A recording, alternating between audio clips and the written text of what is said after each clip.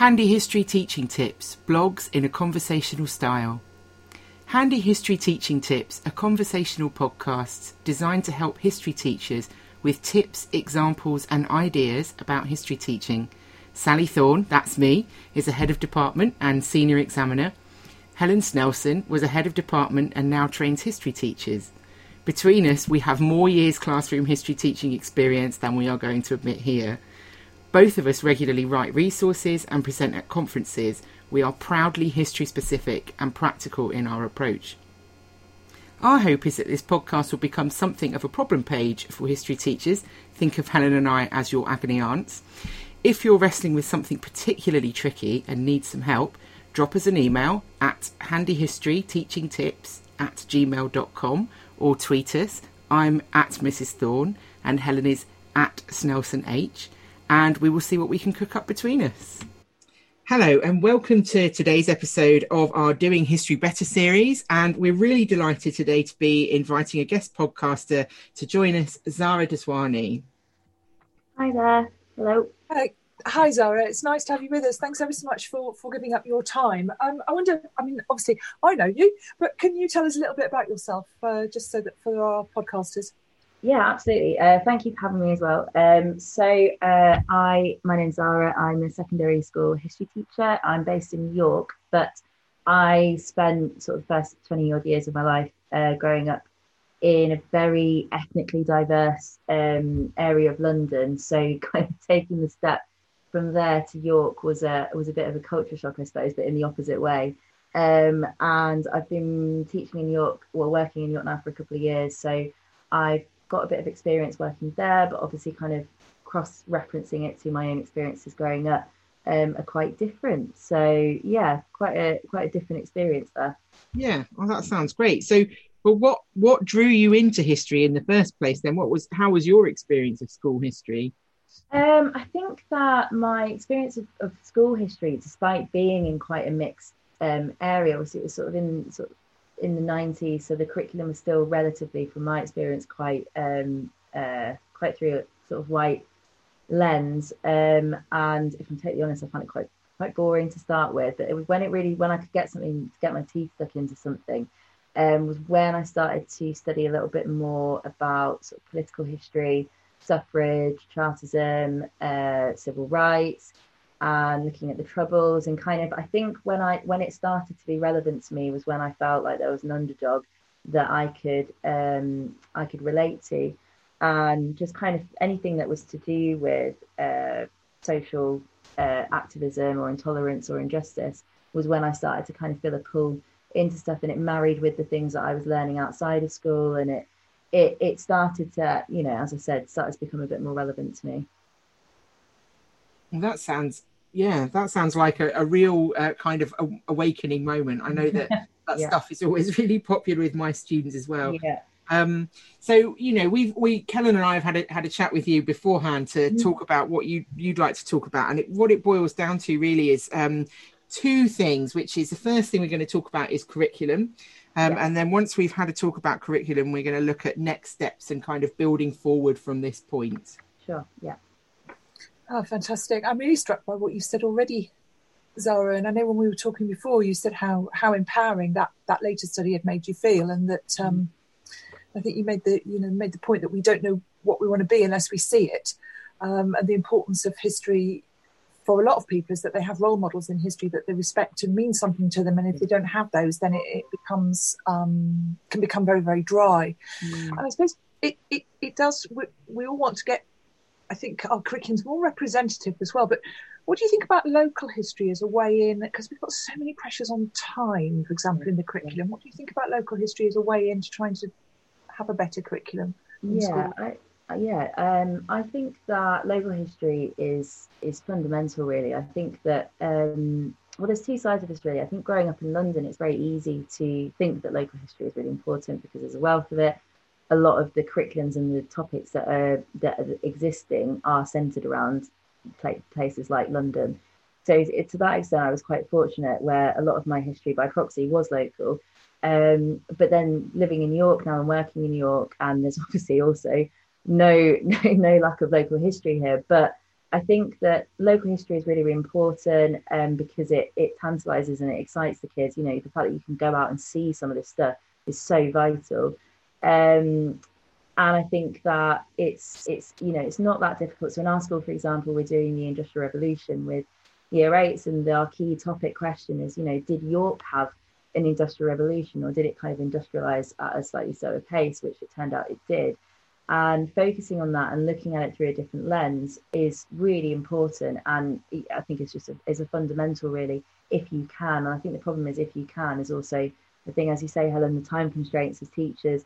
You know, I don't think you have to kind of you know, rewrite schemes, but you could put a lesson together, I think, maybe looking at, you know, is there a lack of this history here? You know, is there something that doesn't exist in our local community that is to do with this, and why might that be? Or you can then talk about the things that are there. I do think, though, that we talked about this before.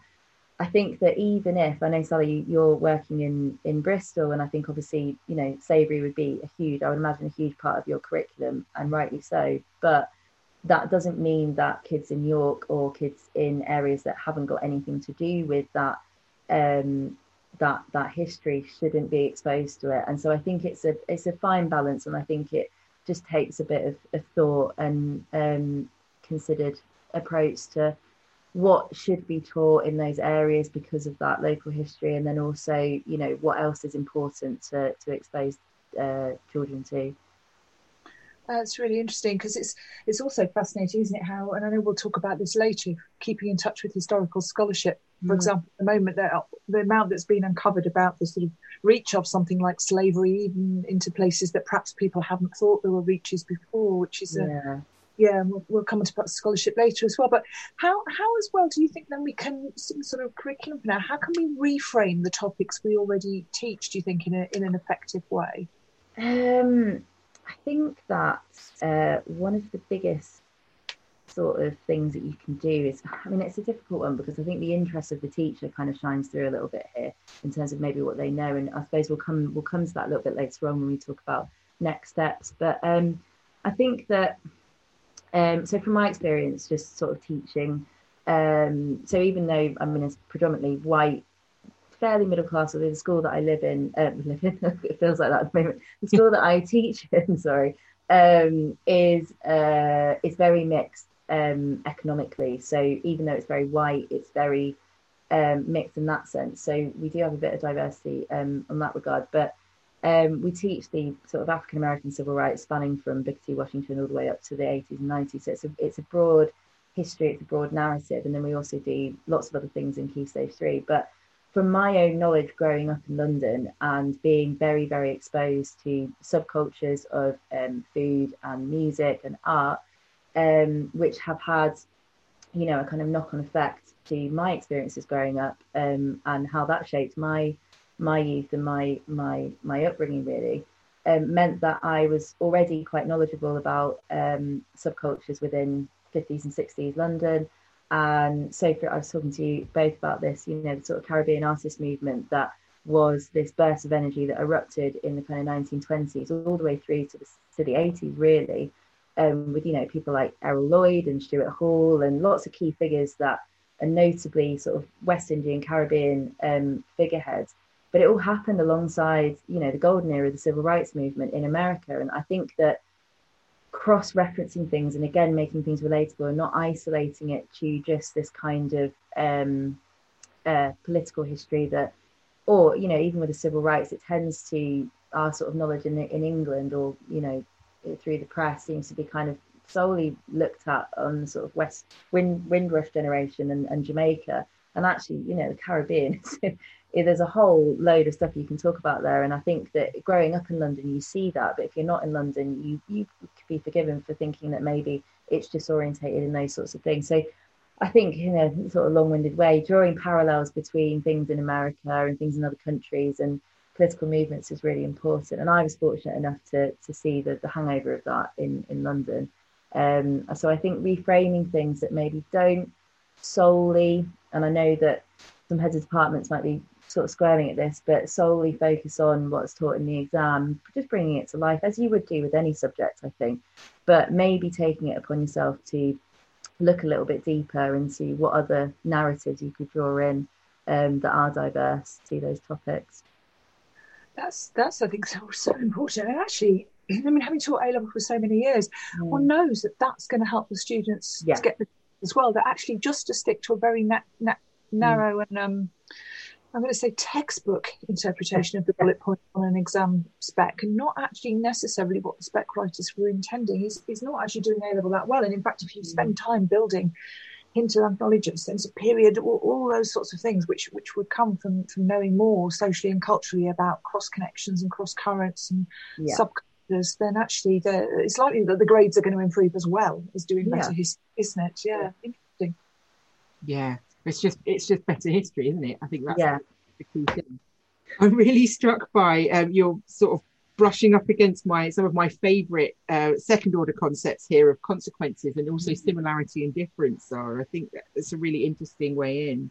I think that when you grow up in a very, very, very mixed multicultural but intercultural community, which is what I did grow up in, and I was explaining, my parents were absolutely so obsessed with exposing us to as many cultures as possible.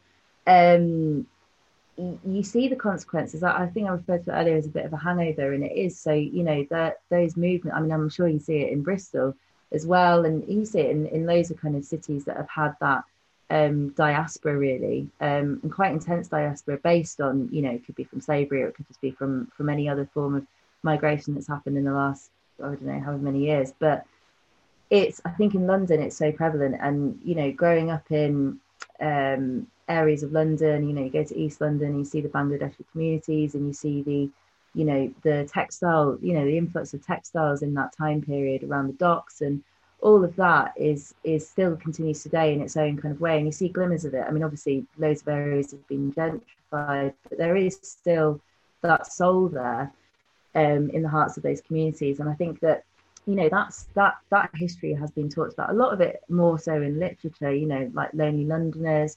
Zadie Smith, growing up reading Zadie Smith was such a big kind of thing because she was representing a side of London that I grew up with and that I knew. And I think that continues, and that consequence. And I think that isolating history just to, let's say, for example, let's use the civil rights and the golden sort of age, or sort of they call it the golden age in the 50s and 60s, has a lasting effect, and bringing that story round.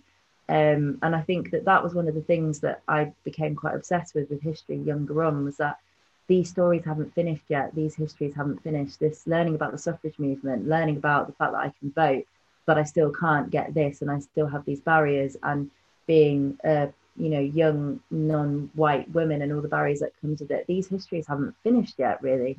And there's a consequence. There's a reason why we're studying them. There's a reason why we're looking into them, is that progress has started, but it hasn't come to an end, and that's why we learn about it. And that's why things like Black History Month are so vital if they're implemented properly, is that there's a reason why we're learning about these studies.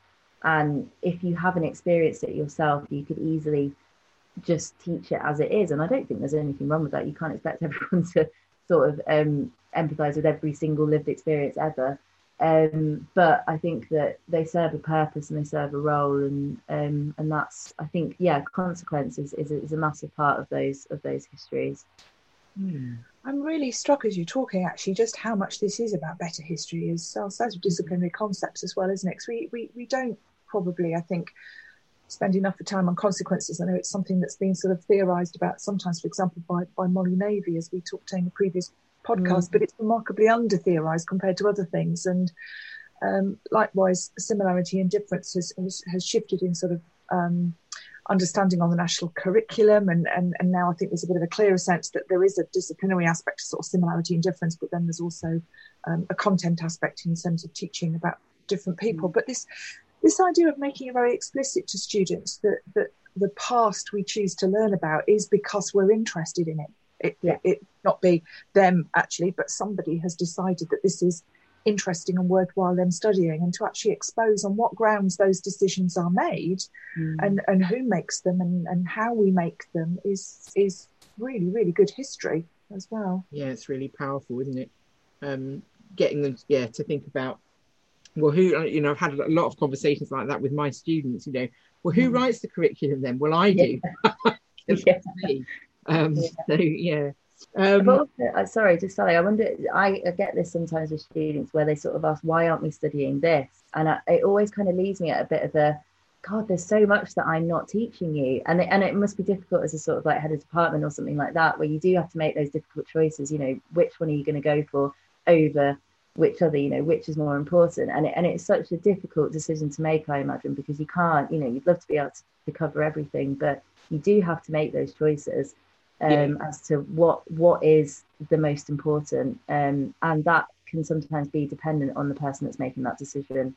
And I agree, it's agonizing because you just think there's just so many more things. and a lot of it came when I rewrote I think I said this before, when I rewrote my curriculum, you know, I was insistent, myself and my colleague Nick, we threw out everything, so there was nothing left on it. And then we started to put stuff back, and that was painful. Give up stuff that I'd been teaching for like 16 years, and that's not the best thing for the students. It's a painful process, but it's a necessary one, I think. Quite cathartic as well, I imagine. And a bit overwhelming, because you're thinking, oh gosh, you know, all of those, you know, you get to that bit in the year and you're like, oh, it's all right, I'm teaching this and I've done it so many times that I don't even have to think about it. It's and I think a lot of people are going through this process at the moment. Lots of colleagues are kind of adding bits here and there, and they're doing something, and that's really great. But we all know that like curriculum development is always an ongoing process. You know, I never think of my Key Stage 3 program of study as finished, because I feel like we change something every year. So what are your thoughts about how we kind of sustain ourselves and how it stays as a living process that we keep building on? Sure. I think it's a really good question, because it's open-ended, and I by no means have all the answers to this, or many really, but I think that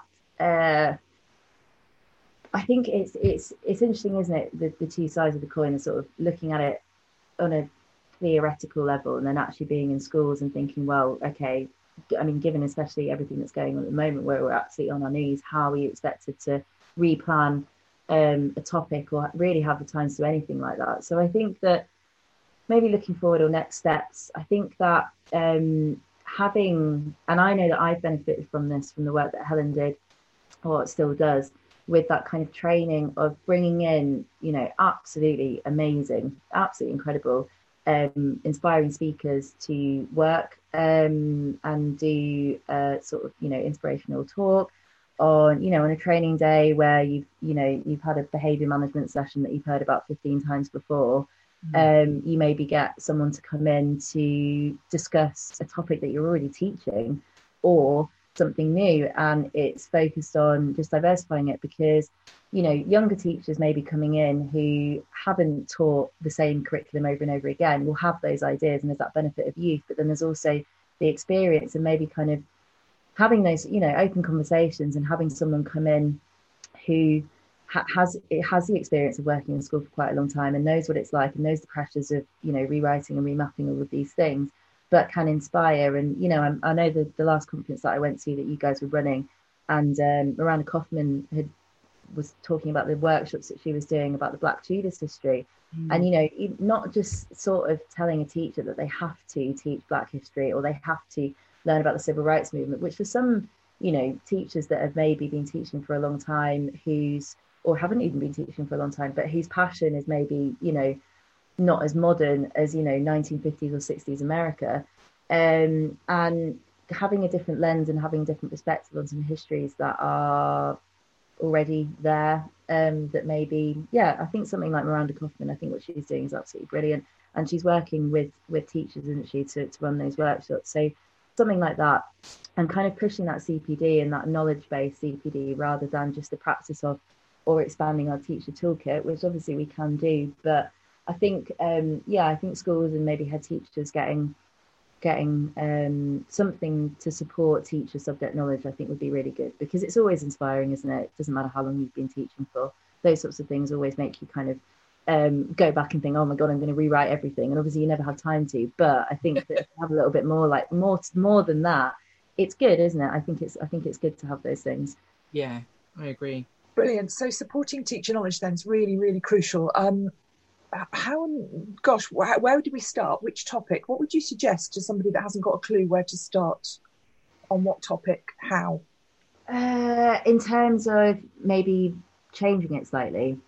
Yeah. So if you're Yeah. thinking, oh, we could get somebody in or talk to somebody, yeah, who do you talk I to? think I mean, I know this is probably because my knowledge around other stuff is potentially quite limited, but I think the stuff that Miranda Kaufman was doing was amazing, because I think you'd struggle to find a school that doesn't teach the Tudors in the country, and I think that angle, I mean, that angle is just so important on so many levels, because there's probably, and I've come across in my time a history teacher that doesn't really think that there was that much of an African diaspora that took place that affected that time period. And I had a conversation with a colleague once, years like a totally different school, but that was surprised that there was a black person cast in The Favourite, the film The Favourite with Olivia Colman, and I was just completely shocked that they didn't think that there were any Africans in England at that time. But that's a stigma, and that's a prejudice and an ignorance, whatever you want to call it, that I think